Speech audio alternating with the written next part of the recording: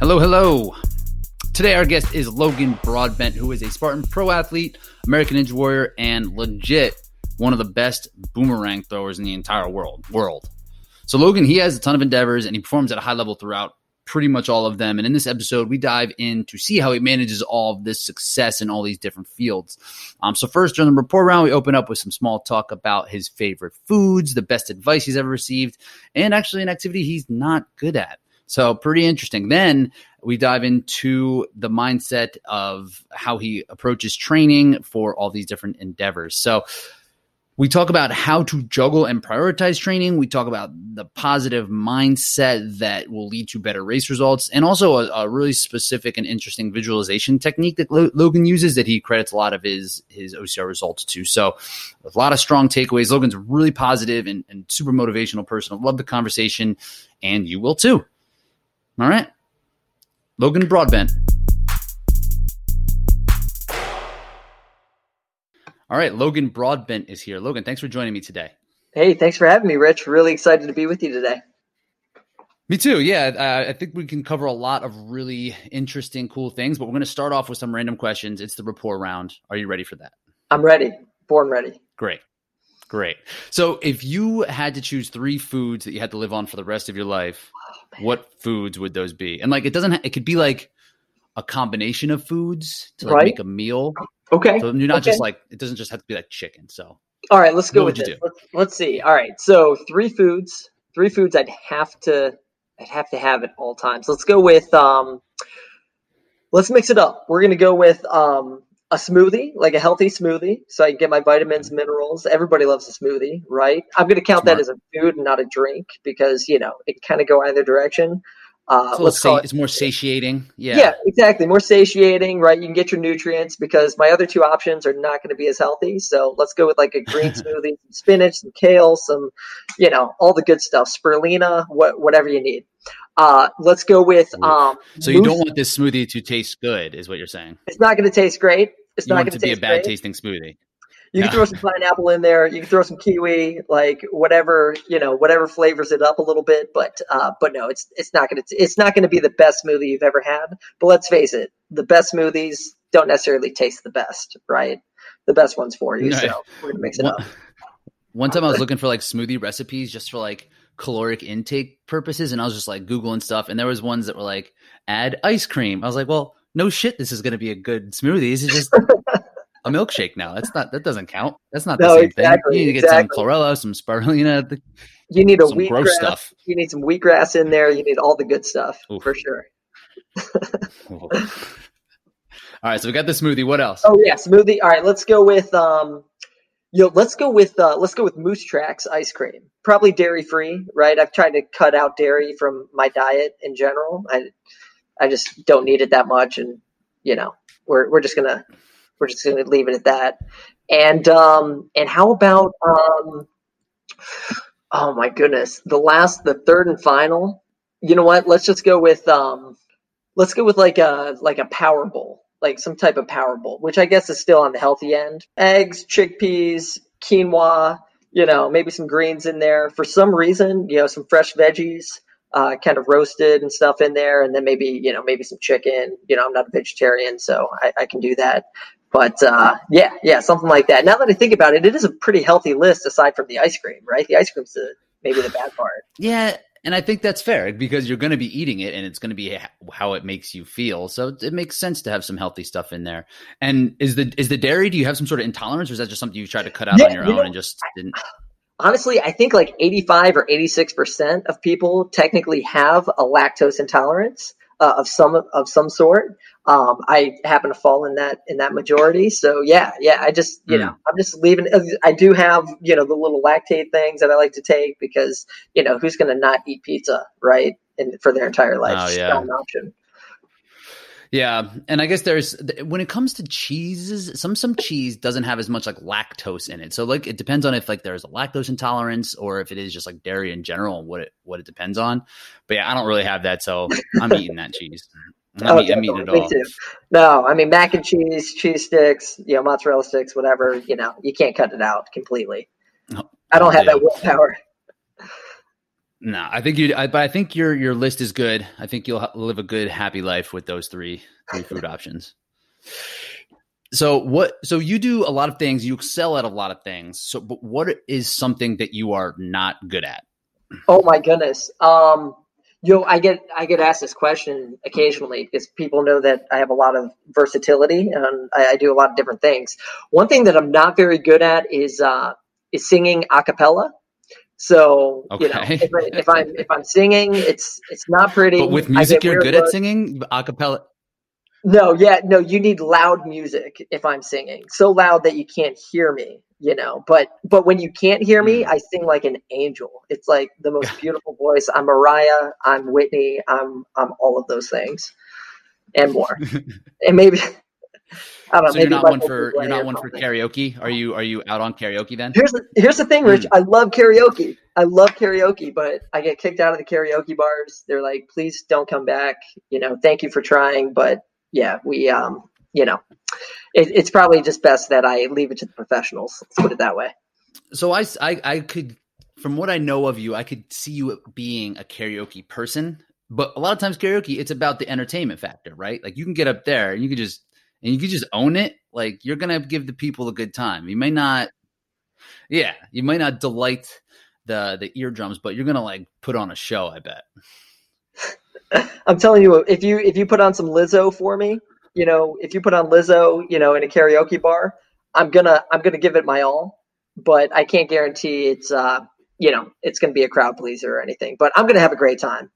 Yeah, and you got to, as long as you commit to it and you're all in, I think everybody else have a good time too. So Lizzo, but with music really loud, having a real nice time. That makes sense to me. All right, so you do quite a few different sports, but if there was an Olympic sport, a current Olympic sport that exists, which one would you want to participate in? Oh my gosh. Wow. That is a question. So a current existing Olympic sport. You know what? I would love a buddy of mine is the president of USA Bobsled. So he does bobsled, skeleton, luge. I think that would be absolutely incredible. It has absolutely nothing to do with running, nothing to do with boomerangs, nothing to do with anything that I do today.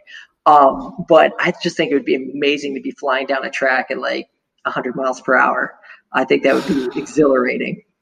Those people who do the skeleton are insane. They go down head first. That just seems so intense. Yeah, it's super intense. And like, your mind just has to work so quickly to make those minute little adjustments. But I think like the exhilaration, like the adrenaline that you get from that sport would be absolutely amazing. I used to be a diver. I used to be a really good diver. So maybe diving would be cool for the Summer Olympics and maybe skeleton for the winter. So I can double up. I think that'd be kind of cool. Be unprecedented. That'd be great. All right, cool. And what is the best piece of advice you've ever been given? The best piece of advice I've ever been given. Oh man, that's a big one. That's a big question. I would say, something that my dad always instilled in me from like a young kid was, he always said, do what you love what you do, and the world will come back to you just like a boomerang. Of course, you had to incorporate boomerangs into it somehow. But if you do what you love and you love what you do, the world will come back to you. And that's something that I always think about. It's kind of my philosophy on how I live my life and the things that I do. And it's really paid off in a lot of different ways, from career to athletics to hobbies to community work that I do. It's all encompassing. It's nice to have that type of, it's almost like a compass, right? Like you can ask yourself, like if you're faced with a decision and you have like an ethos like that, like instilled in you, it just kind of makes it easier. Yeah, it makes it easy to make decisions, right? When you're thinking about doing the right thing or making like a tough decision, right? Should I take this job? Should I go to this competition? Even though it's going to require some investment to get there. I kind of go back to that. And if it fits in, then it's certainly a decision that I end up making. I like that. And then that's very practical, right? And it's because when people get faced with those decisions, at least I know in my own life, I'm like, oh, what is it that I'm supposed to do? What should I be looking at here? What is the smart move? But if you have that thing, it's like, if I'm doing what I love, like that makes that makes it real simple, just cut and dry. Definitely. Yeah, it makes your life a whole lot simpler when you have kind of that one thing that you go to, right? That you constantly think back and fall back on. And that's definitely it for me. Do what you love what you do, and the world will come back to you. Like a boomerang. Awesome, man. So made it through the report round. You did great. So cool. I'm out of the hot seat now, right? You're cooled off now. Now we're just chilling. So you are interesting. We alluded to it a couple times in terms of the different endeavors that you're in. So when someone asks you to describe them, I'm just going to ask you, would you describe yourself as an athlete to someone? Oh my gosh. I feel like I'm still discovering what type of athlete I am, right? I'm 32 years old at this point, and I still tend to discover like these new facets of what I do and what I could do. And I think that's certainly the case for everybody, right? If you're not trying new things, you never really know what you're capable of. And in my case, everything is kind of built on my past experiences. So I describe myself as a boomerang thrower because I started throwing boomerangs since almost before I could walk, basically, right? Since I was a kid, I've been traveling around the world throwing and catching boomerangs, going to competitions. I've won 3 world championships with my team, finished second in the world at the past 2 World Cups. So that's something that's always been a part of me. It's been my identity for a long time. Then I started running, and I became a competitive runner probably in, late elementary school through middle school and beyond. And so I consider myself a runner and a boomerang thrower. More recently, I became a diver. More recently, I got started in American Ninja Warrior. So I did that the past 4 seasons on the show. And that required a lot of obstacle work, a lot of obstacle training. I'd always done recreational rock climbing. I've been kind of a backyard gymnast my entire life. So it all kind of, related. And then I took my distance running and my obstacle training to get involved in obstacle course racing just about, maybe only 3 years ago. So I'm relatively new to the sport, relative in terms of, relative to some of the other pros and some of the other, top athletes. But it's something that I decided to just give it a shot, see if it worked. And I really enjoyed it. I've loved the community, and it's kind of built on that. So I consider myself really an all around athlete in all of these different facets. I also, was a big triathlete between, high school, college, and then just after college. And, so definitely an endurance athlete first, boomerang thrower by far. And now, what I've done with the Ninja Warrior and obstacle training, it's just a whole nother level. Yeah, we'll definitely get into that and how those kind of things relate into each other and kind of how you balance all the training and everything. But I kind of want to stick on the boomerang thing a little bit because I as I've gotten to know you a little bit and just kind of followed you, and I realized that this was an actual sport as opposed to a recreational activity. And from the very limited research I've done, it looks like some of the competitions that you are a part of, it looks like there's 6 or 7 different styles or types of competition within the one competition, and it kind of scores these different areas, and then the overall score is where you then would finish overall. Exactly. And it's not hyperbole to say that you are one of the best boomerang throwers in the country or world. Yeah, appreciate it. Like just objectively, I'm not not my opinion. You do well in these competitions. Yeah. So what is that sport like? Could you give a little bit more detail as to what the sport is? Because I couldn't really grasp what the each parts of it were. So yeah, just give us a little rundown about how do you tell people about what this sport is? Yeah, and I think the difficulty in grasping what the sport is and what the concept is that everybody has framed in their mind the idea of a traditional boomerang, right? This 2-wing wooden boomerang that you throw casually, it kind of goes out, turns, comes back. And that's certainly the case, right? Those are boomerangs and we can throw and catch those. But in competition, we're actually throwing and catching in nearly every event. And so it's not about hitting targets. It's not about, if you've seen some of my trick shot videos on YouTube and stuff like that, I don't hit things in the competition, I actually throw and catch. And we have different boomerangs made out of different materials that have different aerodynamics that are made specifically for each of those 6 or 7 different events. And so there's fast catch, where we're throwing boomerangs that are moving 80 to 90 miles per hour when they leave our hands. I mean, they're flying, and they have to travel over 20 meters past where we're throwing from. And so you're throwing and catching as fast as possible. There's endurance, which is 5 minutes. How many throws and catches can you make in 5 minutes? Now, in 5 minutes doesn't sound like quote unquote endurance, right? But it requires a lot of agility, a lot of jumping, running, catching. So it does wear you out pretty quick. The mile is an endurance event, and that's, right. Exactly. And some people may not, and some of us in OCR don't consider a mile endurance, right? But it is, yeah. The case. There's maximum time aloft, where we have boomerangs made out of micro balloons and epoxy covered in carbon and Kevlar fibers. So super high tech, very rigid boomerangs that are made to stay up in the air as long as possible.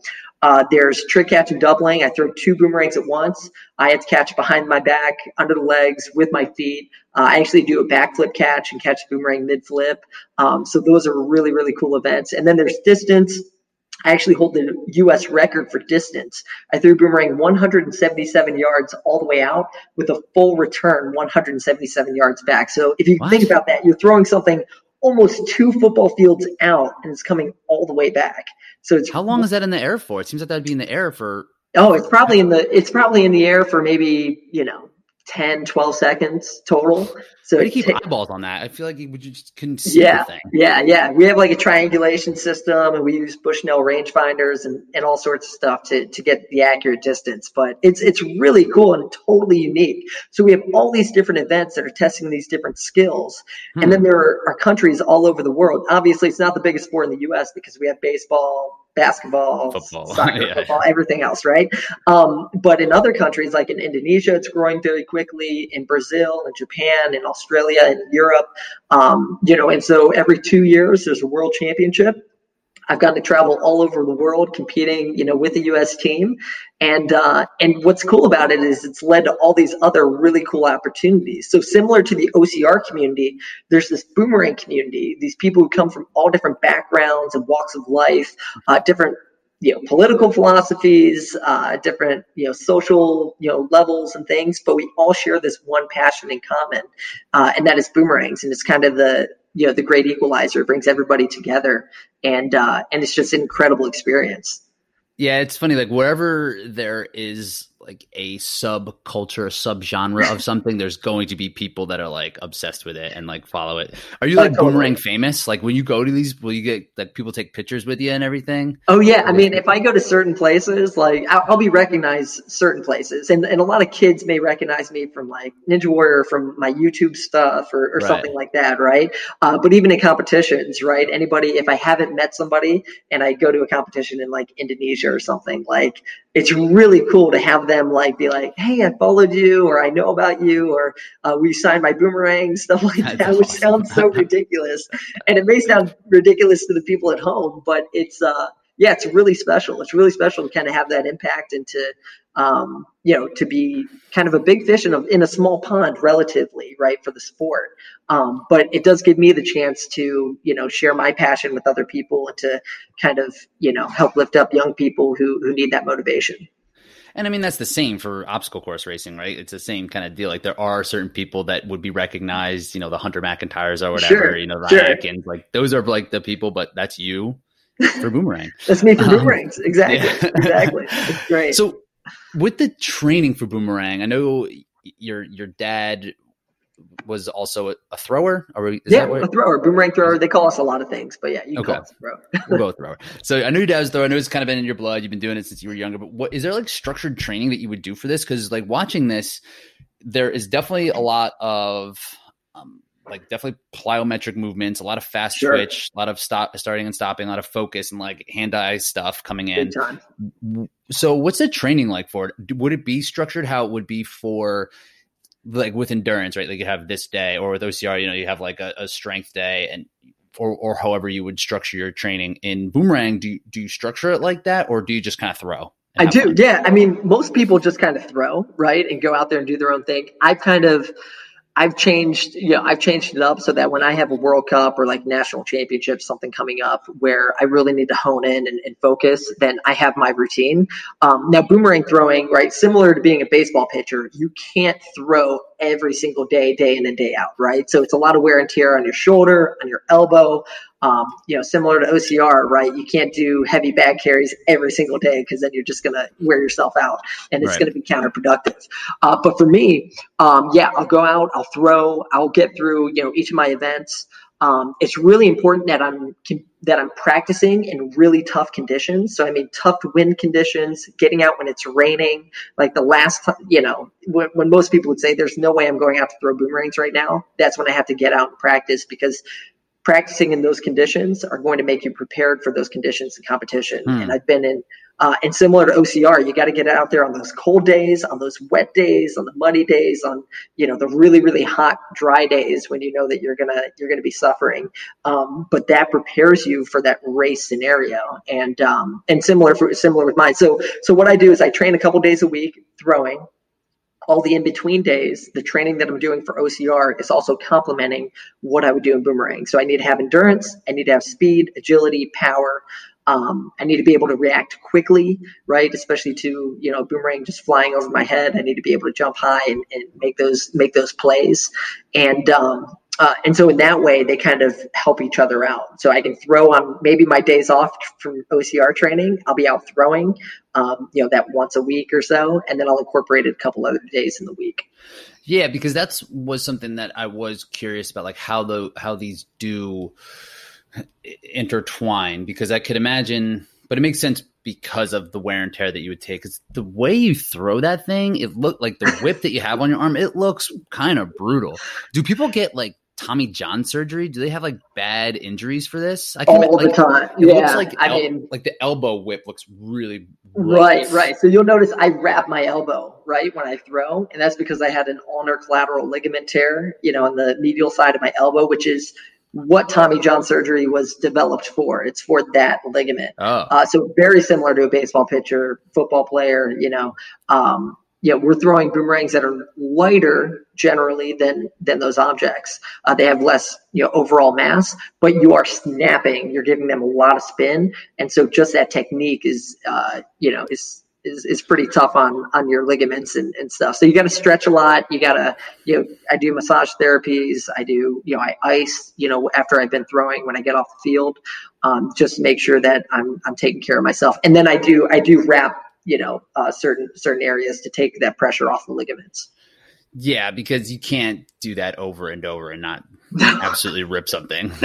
There's probably like career-ending injuries with that. I would think something lighter might even be harder on your elbow and arm. Just because you're moving faster and you're stopping quicker. Yeah. Right. So you really need to be able to work on mechanics and follow through. So, when I'm throwing, you'll notice I'm leaning all the way over. I'm letting my arm drop all the way around my side and slow down, as opposed to stopping like right at the end of my throw. Mm-hmm. So, that follow through is important. The mechanics are vital, and getting the power. Obviously, I'm only 5'6". Most people think that, I'm taller or bigger, given what I do. But I have to generate a lot of power from my entire body, right, to get into the boomerang. And then I need to make a lot of spin. So other people can make up for it with long arms and having more leverage. Yeah. But for me, it's all about that torque. Huh. So how do the two commingle then when it comes to training for both? Because it seems like you're doing all of it congruently. Like, is there a time, or is that kind of how it always is, that your boomerang training is always present with your OCR training, or do you kind of periodize it in certain ways? Yeah. So I kind of split it up. So the World Championships is only held every 2 years for boomerang throwing. And so that's going to require, a vast amount of dedicated time training, right? Probably, 4 or 5 months out, right, from that competition. And, as boomerang competitors, we make our own boomerangs that we're using in competition. So some of that time is spent in the garage making and developing these boomerangs, working on the aerodynamics to get them to work the way we need them to in competition. So, so that's one aspect of it. And then similar, I have to balance that with OCR. So when I have big races coming up, I'm going to dedicate more of my time specifically toward OCR training. But I'm trying to train, I'm trying to time my training so that I'm peaked right at the right moment in either one of those competitions. Luckily, we can balance it out so that the days that I'm not training hard for OCR, maybe my rest or recovery days where I'm just putting in kind of, tempo miles, lighter miles, maybe some light lifting and stuff. Those are the days that I can spend throwing and catching boomerangs, training hard in boomerang competition, and vice versa, right? So if I'm training hard in OCR, doing hill workouts, doing those really fast tempo workouts, heavy bag carries, whatever, then I can get out to throw those days too. And so, you kind of balance it out, or maybe I'll take that day off of throwing, and that'll be kind of my rest day. Because the systems that you're using, they are different, right? It's not like you're doing totally like something similar on both ends. Like there's an endurance aspect, and then there's more of like a skill. More, right. There's more of a skill, and with boomerangs, the explosiveness that I get from OCR training can translate to boomerang throwing, right? So some of the strength stuff that I'm doing with OCR, right?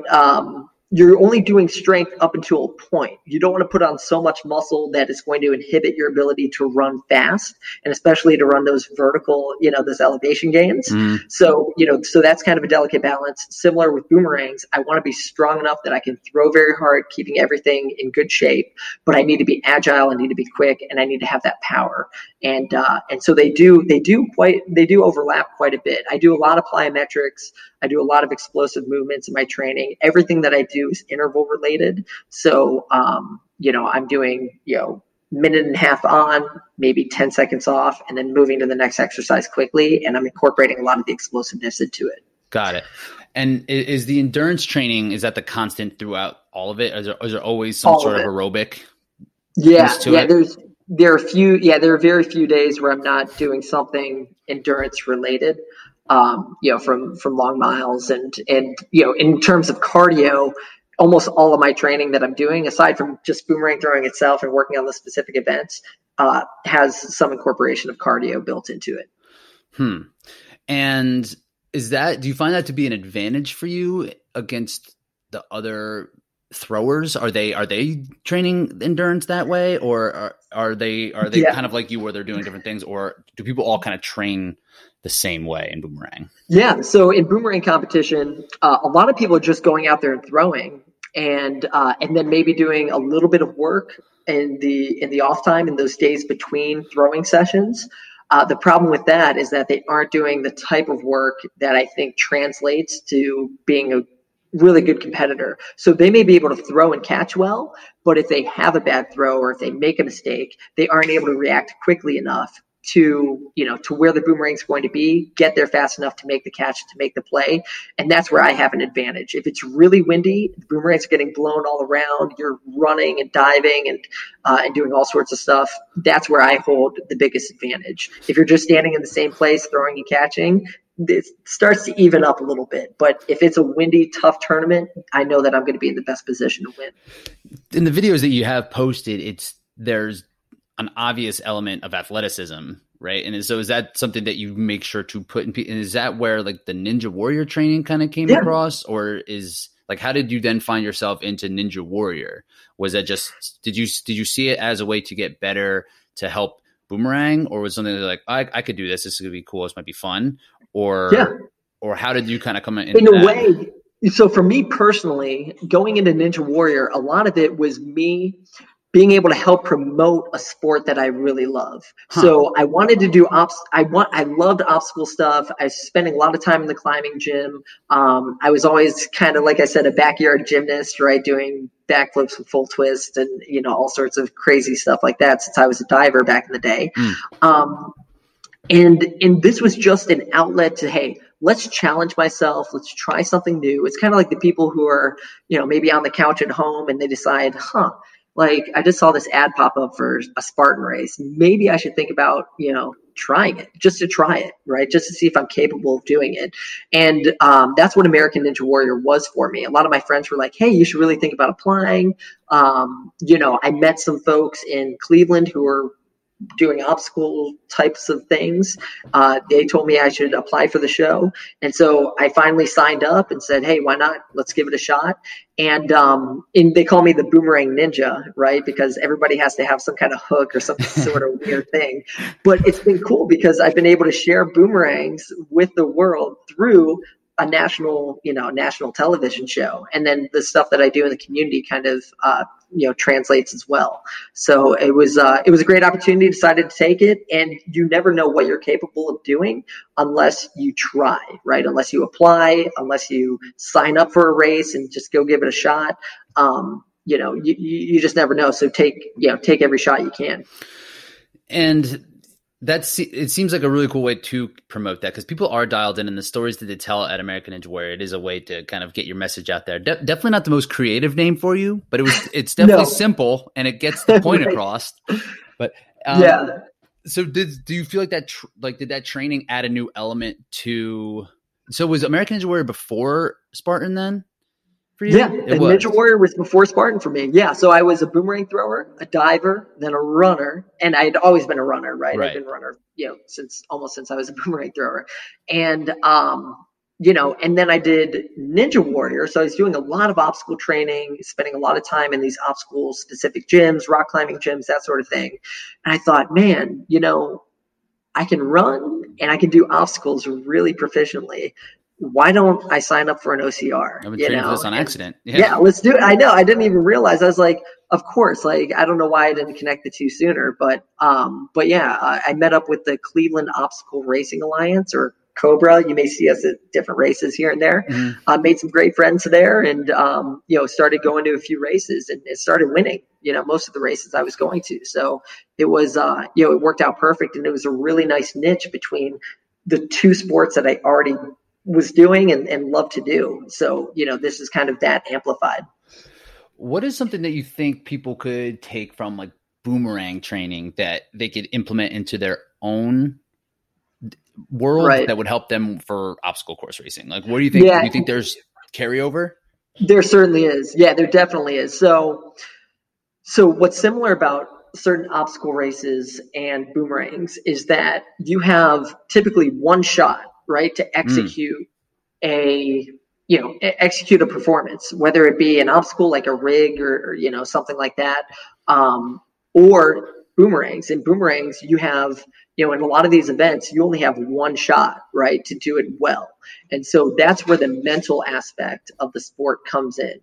And I think a lot of people work on training their physical preparation, but very few people work on the mental aspect of their sport. So, for boomerangs, I have, I'm at the World Championships. My team's counting on me, or maybe I'm in an individual competition and I have one shot. If I blow it, then there's no chance of winning the world championship, right? There's, you can lose very, very quickly.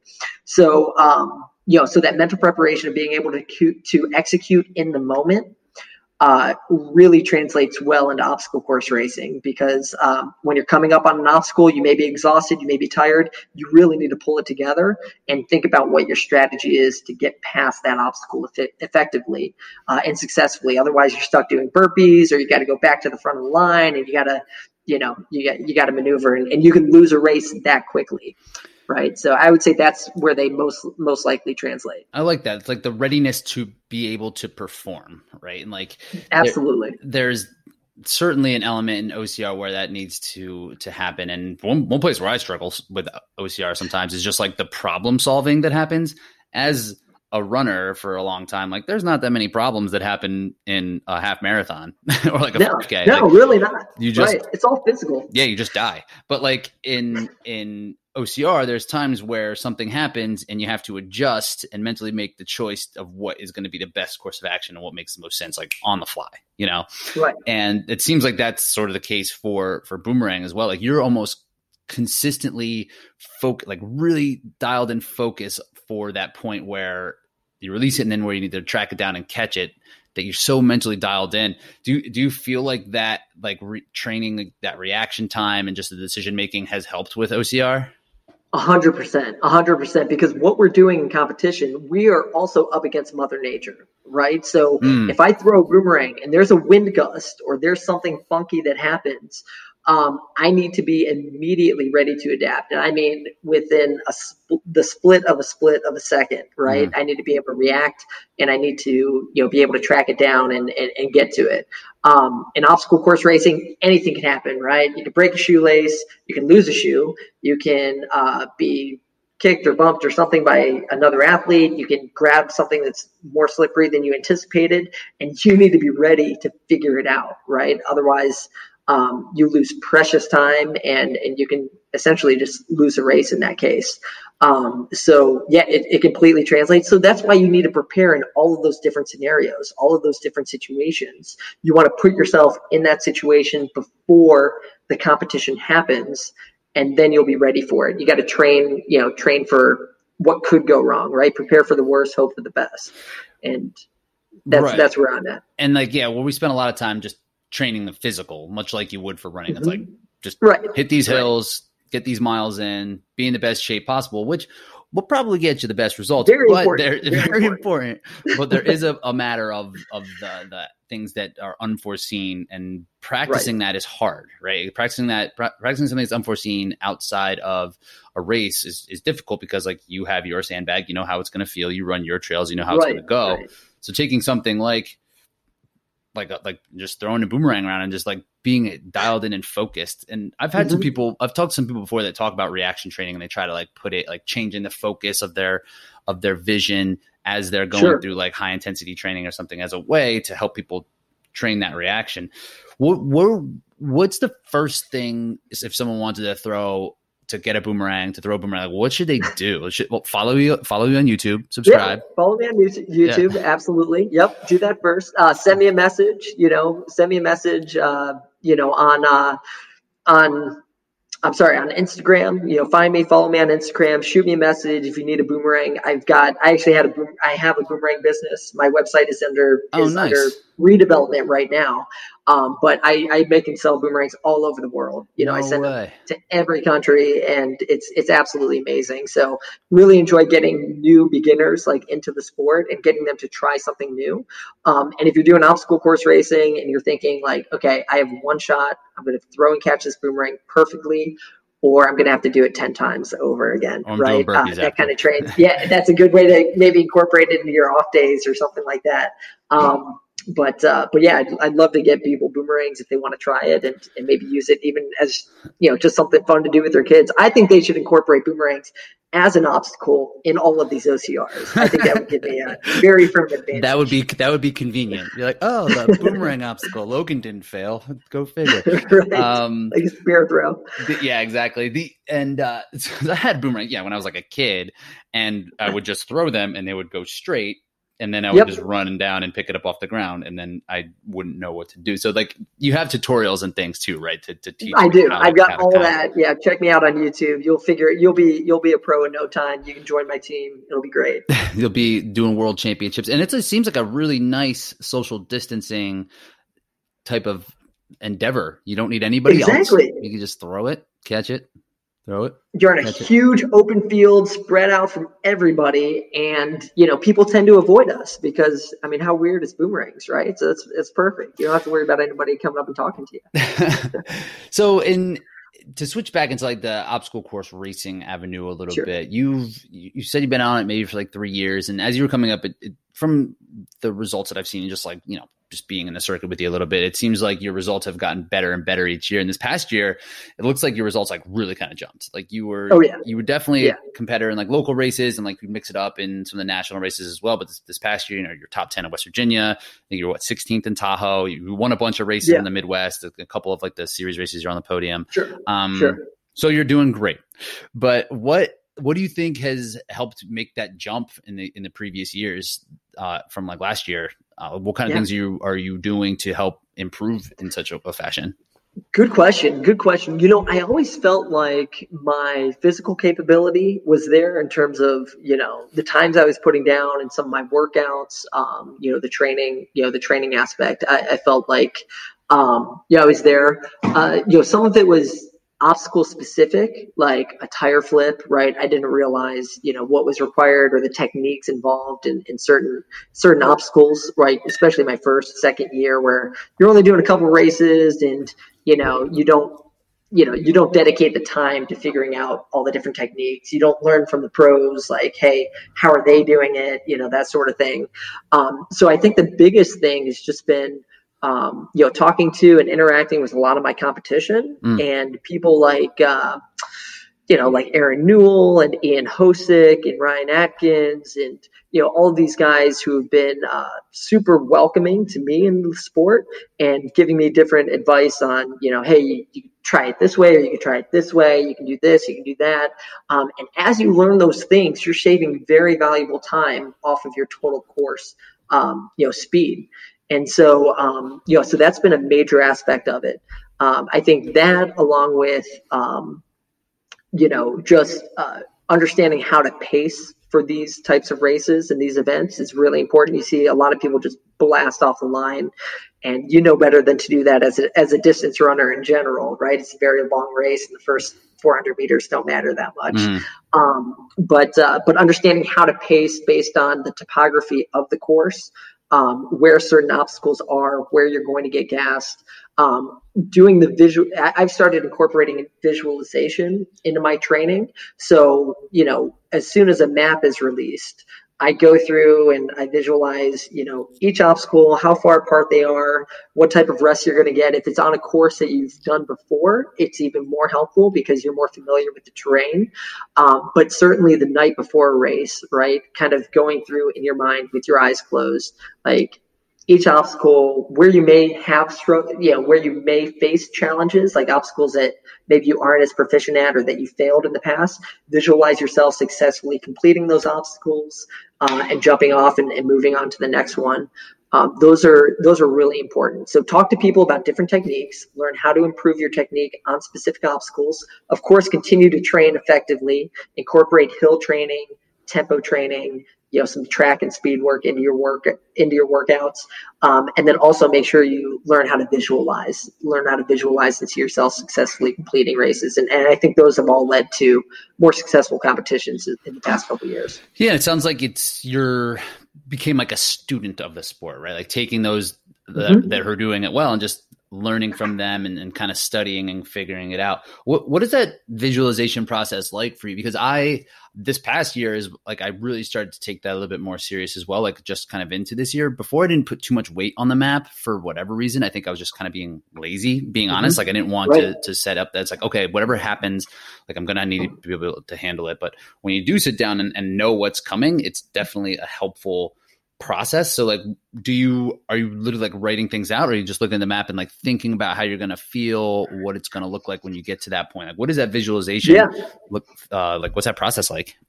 Yeah, so absolutely. So Rich, as well as I do that like confidence, right? Going into any race and feeling good, being positive is immensely useful, right? In any race. The races where you do your best are the ones where you're relaxed, you're confident, you're well prepared, and you go into it with that mentality.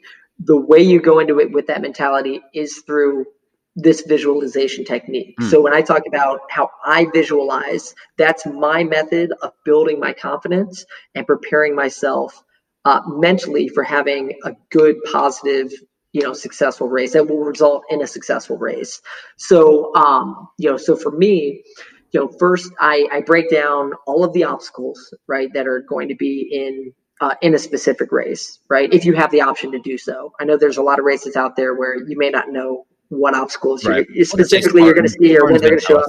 Yeah. Yeah, but Spartan will tell you. And you may only have a day or two's notice, right? Maybe it's a Thursday or Friday before.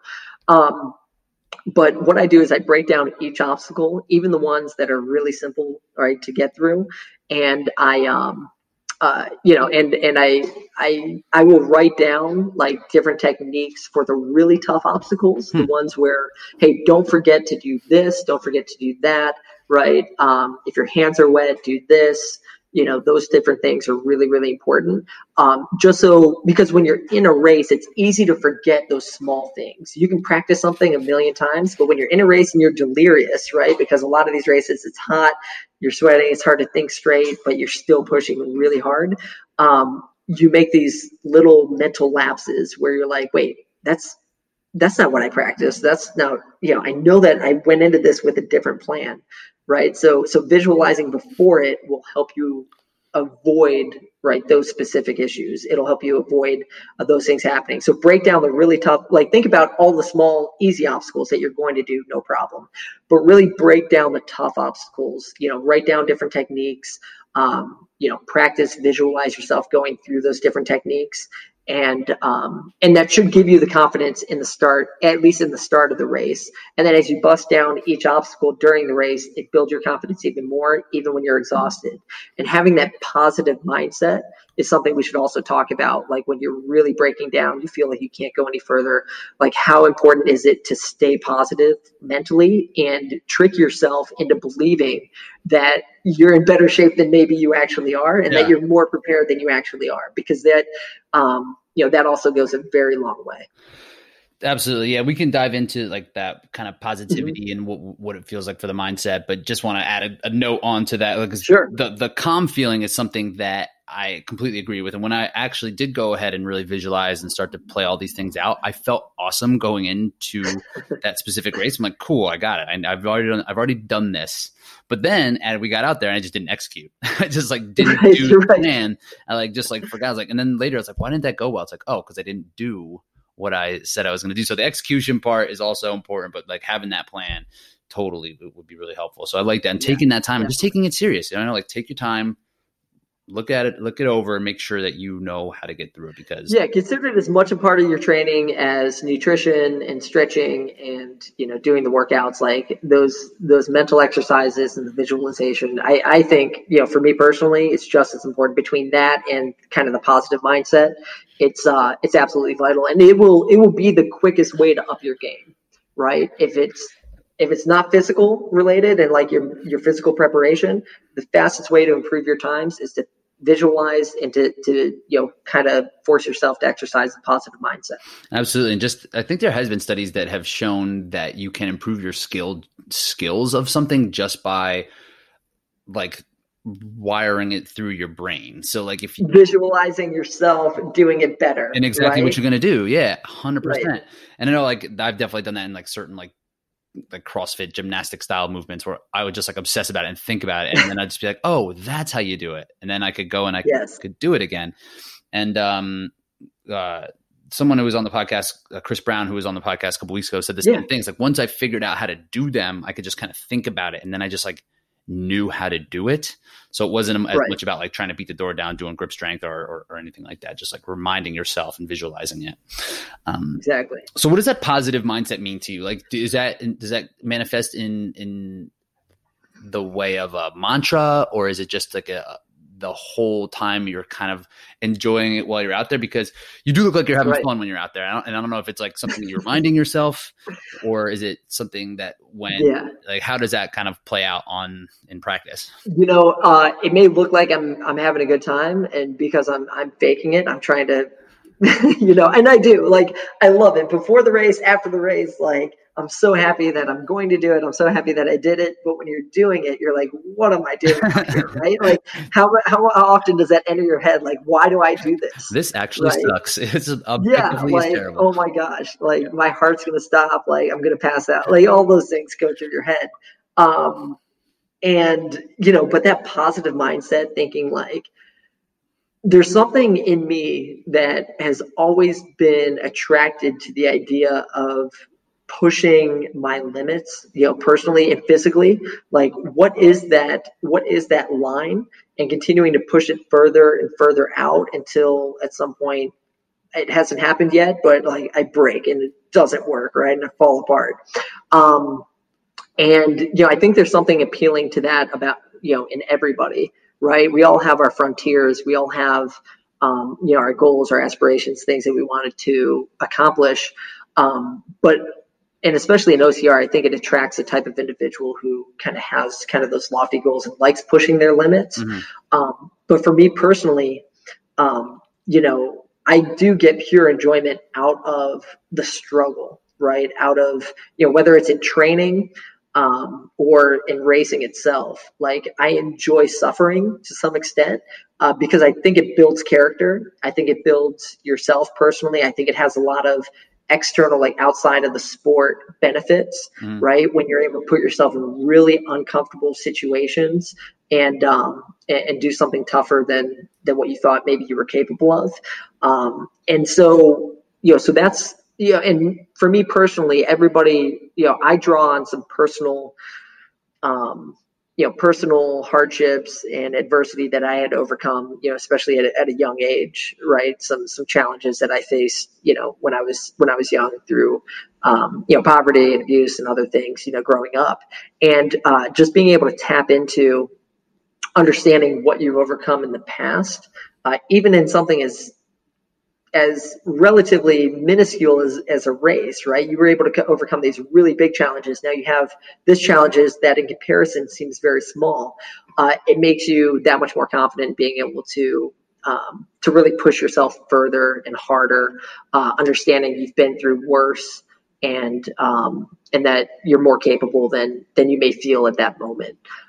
So hopefully everybody has those experiences that they like to draw on, or maybe they have examples of people who have inspired them, who have overcome certain challenges and adversity. I have a brother and sister with cystic fibrosis, including my twin brother. He actually has CF, and just understanding what he's been able to overcome and like the challenges and the hardships that he's faced, it makes every obstacle and everything that I'm facing in a race seem minuscule in comparison. And it just gives me that confidence and that ability to overcome those things, as simple inspiration. So yeah, I know that seems like kind of a long answer and maybe I was all over the place, but drawing on your own personal struggle or finding inspiration from people who have overcome really difficult situations translates really well during these races when you feel like, you got to give up.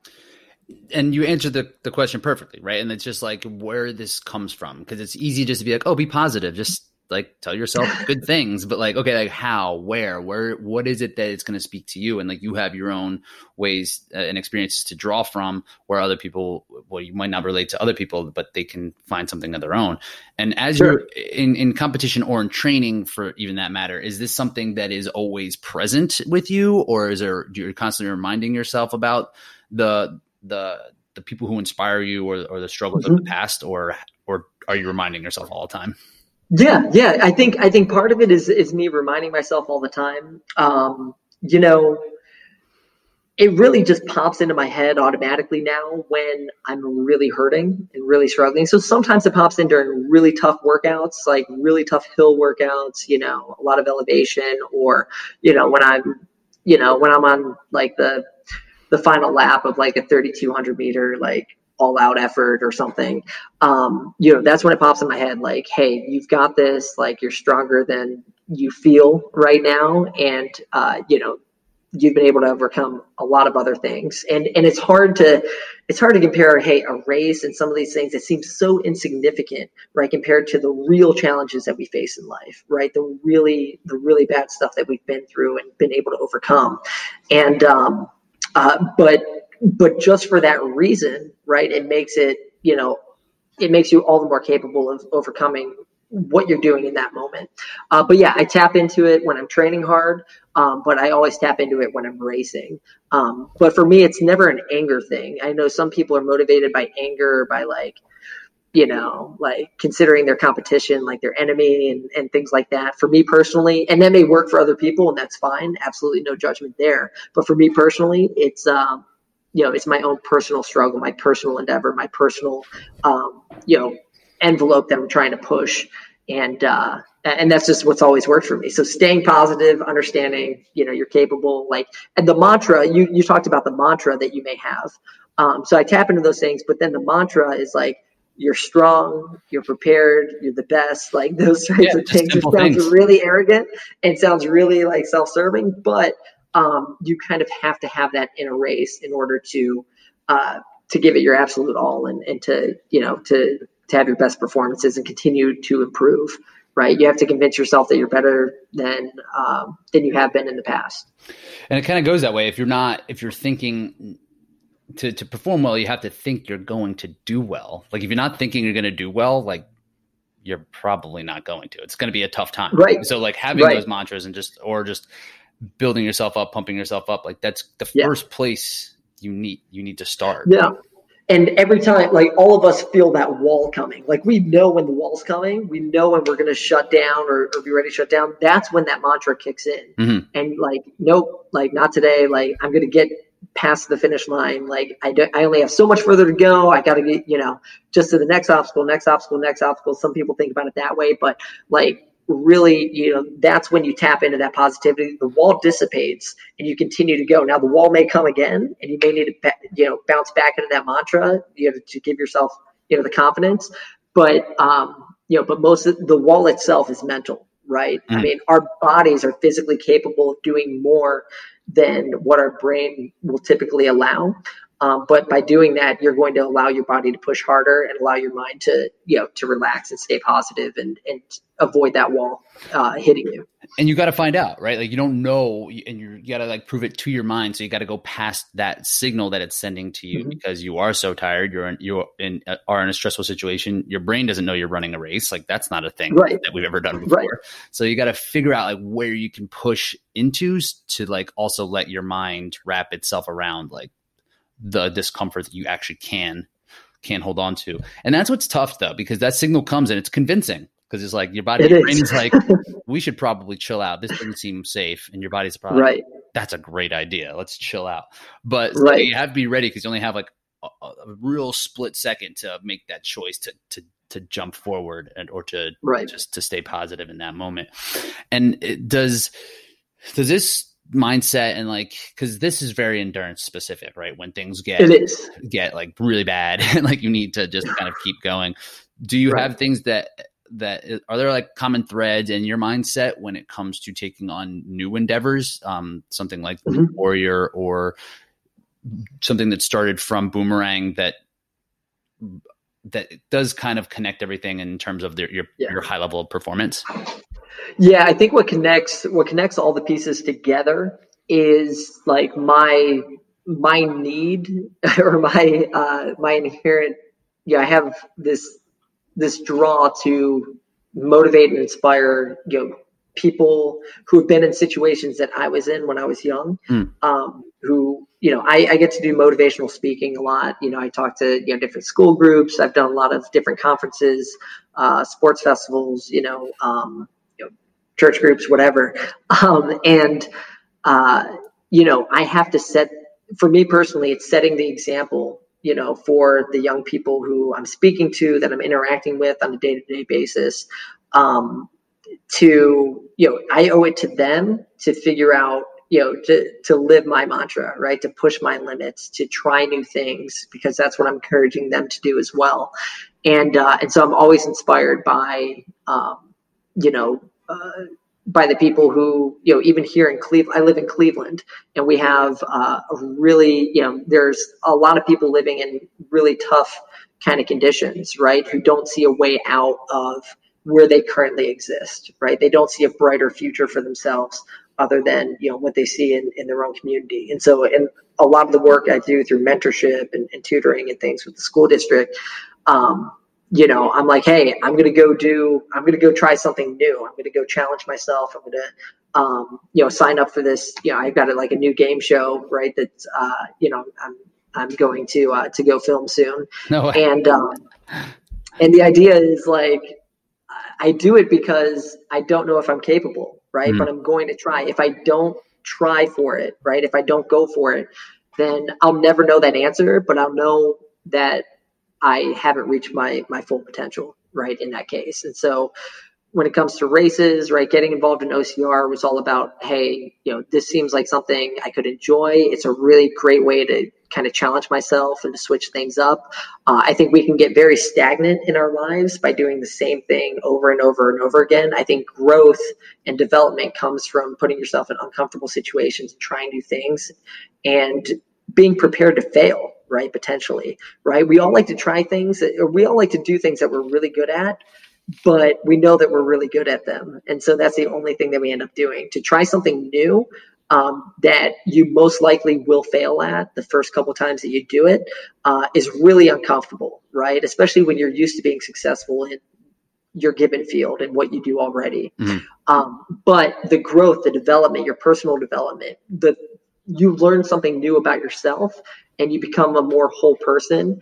when you're willing to take on that risk and, and try something that you might fail at. And so I encourage everybody to try try a new race, try a new distance, try throwing boomerangs, whatever it may be, just to learn something new about yourself. Yeah, just to learn something new about yourself and to set the example for your kids, for nieces, nephews, for young people who right now just see experts doing everything on YouTube and they think they should automatically be the best, right, at whatever it is that they're doing. They don't realize the work and the effort that goes into becoming the best or even, kind of an elite level of any sport or any hobby, right? Anything, right? Art, music, athletics, academics, whatever it is, but they need to have that lesson.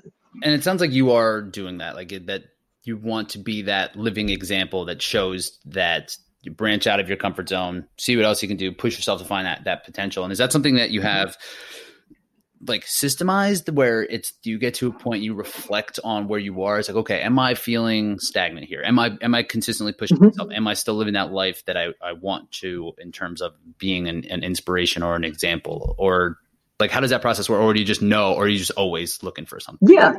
I think I've always been pretty introspective, right? I've always looked at myself and said, am I right now the person that I have always wanted to be, right, to some extent.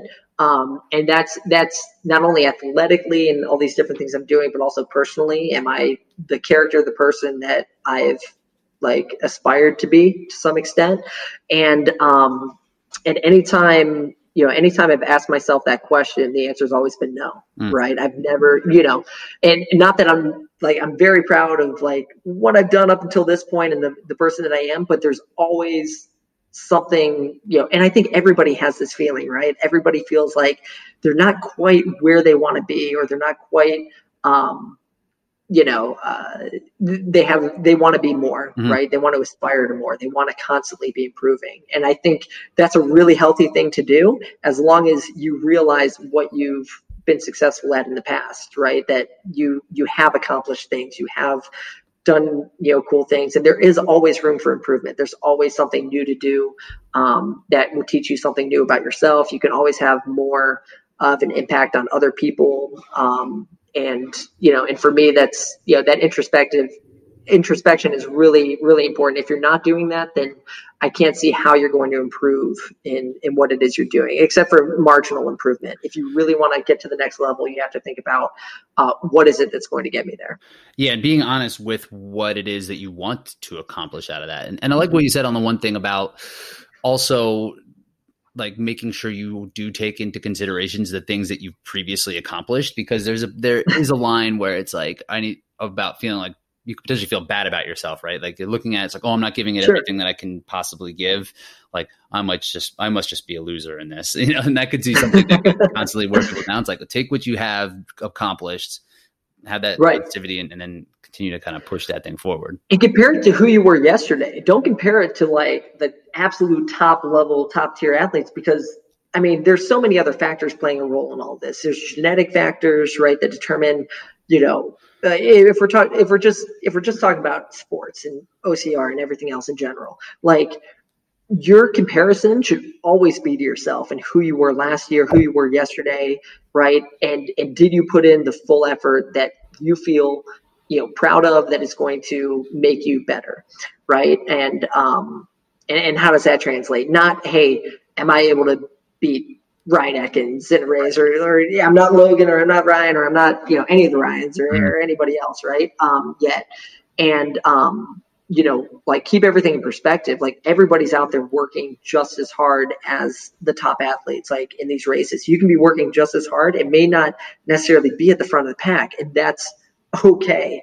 But remember why you're doing it, right? Remember what inspires you, what motivates you, what example you're trying to set, and what it's going to do for you personally. I think that's a really important perspective to keep in mind. And this is something I feel like social media gets blamed for pretty much everything now, and and rightfully so on a lot of occasions. But the comparison to other people and taking it outside of why we're really here, why we're pushing ourselves. That's, I think, something that is a really harmful like piece of our lives right now. So everybody just sees how well everyone else is doing, and that's literally drawing to our phones and just like scrolling through it and just, man, it's like, oh man, I'm not that person. I should be this person. And taking what other people's workouts are, like even like Strava and things. It's just people taking them and comparing it to what other people have done, and not being true, not like really knowing what their number one goal is and why they want to be after. Right. I mean, people are saying, they may see a lot of the stuff that I've been able to do right in the past, and like, hey, I've been on a couple TV shows and I've done these races, but at the same time, like, I don't have kids yet, right? Mm-hmm. And at some point, that's going to be my main focus, right? In the future, I'm going to get married, I'm going to have kids, like all of those other things matter just as much, right, as some of these other cool things. I have the opportunity to try these new things and to do this stuff, but I mean, everybody has their career, right, that they care about, and they have their community work and their service work that they may be doing, or, your family. Like, think about like the fact that you may be doing things different than what those other people are doing. They may be able to dedicate more of their time to training or whatever it may be. You don't have to be that, right? You have to care about the things you care about and do them as well as humanly possible. And you should be proud of what you're doing. And just knowing where your priorities are, right? Like not having to be, it's like, oh, I want to be the best at OCR, but I want to be the best dad. I want to be the best. It's like, let's figure out where these fall lines to make it feel a little bit easier. So I'm curious as to, since you already made such a big jump, what and you continue to make this type of progress, and it seems like you do reflect, and you said you're introspective, so you have goals, and you're competitive, you want to do better. What are you going to need to do to take these results even further to the next level?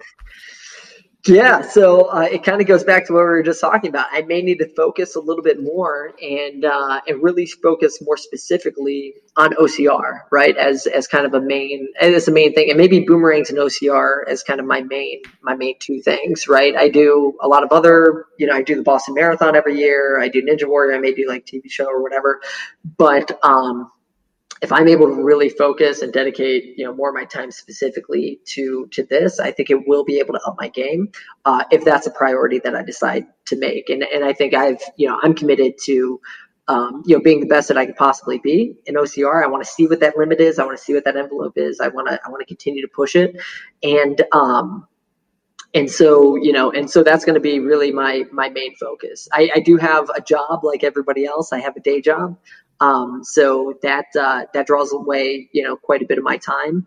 But I am dedicated to making this like a major part of my life, dedicating it specifically, training more deliberately, and doing, and I've done this the past year, but even more going into 2021 now that most races are slowed down for this year, but putting in the preparation to decide exactly what workouts I'm going to do, what mileage I'm going to put in each week, not just winging it, and focusing on all aspects of my life, nutrition, the working out, the recovery is also really important. That's something where I really need to focus.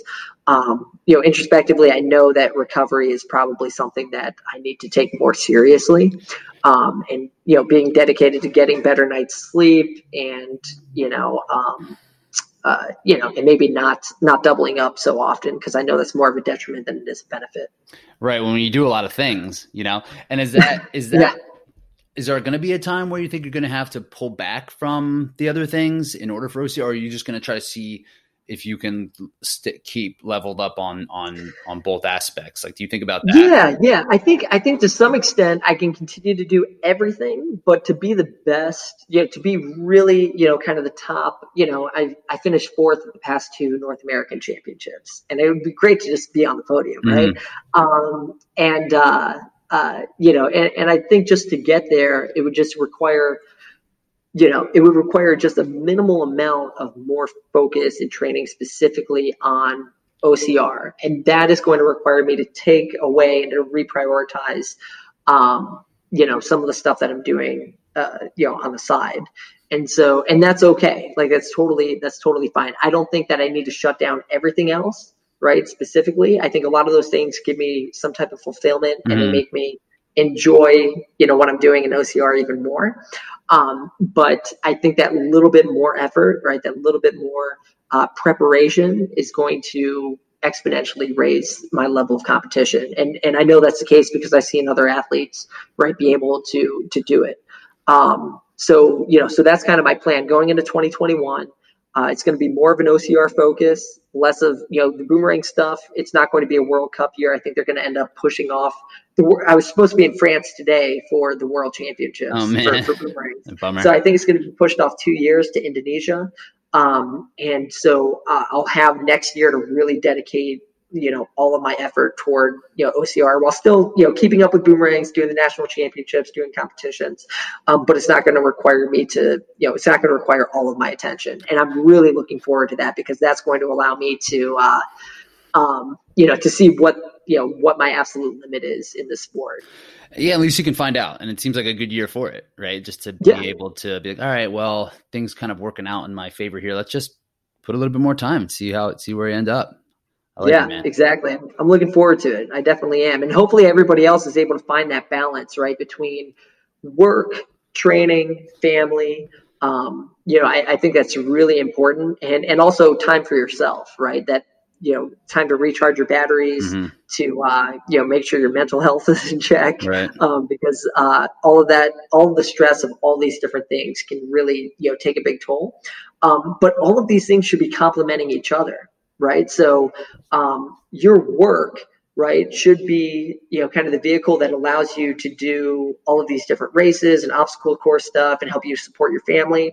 Likewise, the stuff that you're doing with OCR, training and, the personal benefits that you're getting from that, whether it be mental or physical, should be translating to making you a more successful, motivated, employee in the work that you're doing. And it should just keep you motivated.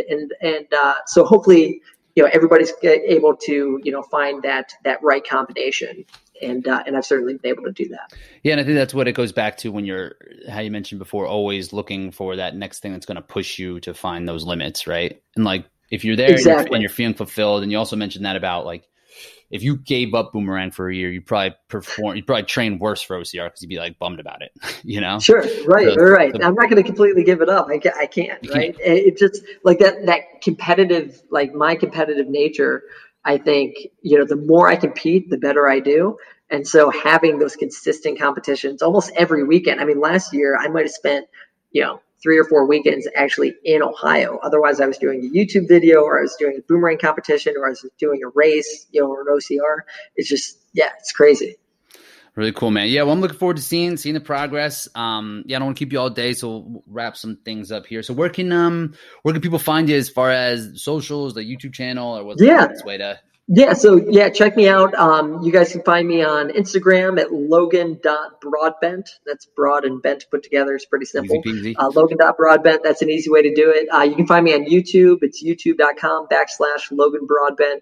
I've got some stuff that's coming out soon. I haven't updated it in a while, but you'll see some fun stuff. And then, if you need notes, if you want more information, feel free to send me a direct message. I'm happy to give some training advice to anybody just getting into OCR. If you've been in OCR for a while and you want to learn, something new, hopefully I'll have something to share. I may even pick your brain and get your thoughts.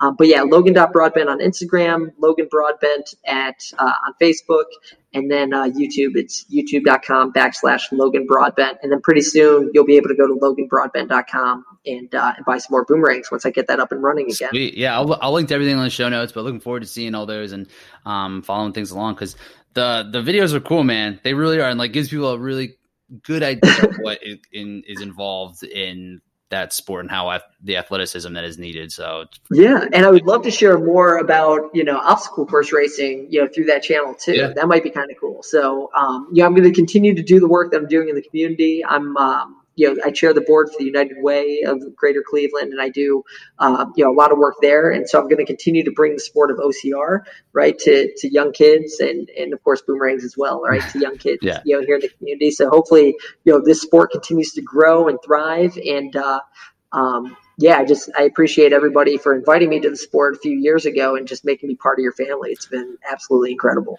You gotta merge them somehow. We need an Ohio-based OCR event that does have a boomerang element. This should. We have to. Yeah, we've got to do it. I'll teach everybody how to throw. You guys will all be pros in no time. What does that look like? You think in practice? Do you think there is like, do you run it like at a mile and then you have to throw and catch, or are you running with the boomerang the whole time? I think you just have to have boomerangs there, just like the spear throw or something else. I think you have to have boomerangs there. You got to pick up a boomerang. You got to throw it. You got to catch it with your feet. You got to do a backflip catch. Something. No, maybe not that. Maybe just throw and catch. Maybe it would take time off. If you do a backflip catch, you get like 2 minutes off your time. That would be great. I'm down for that. I'm down for that. Of course.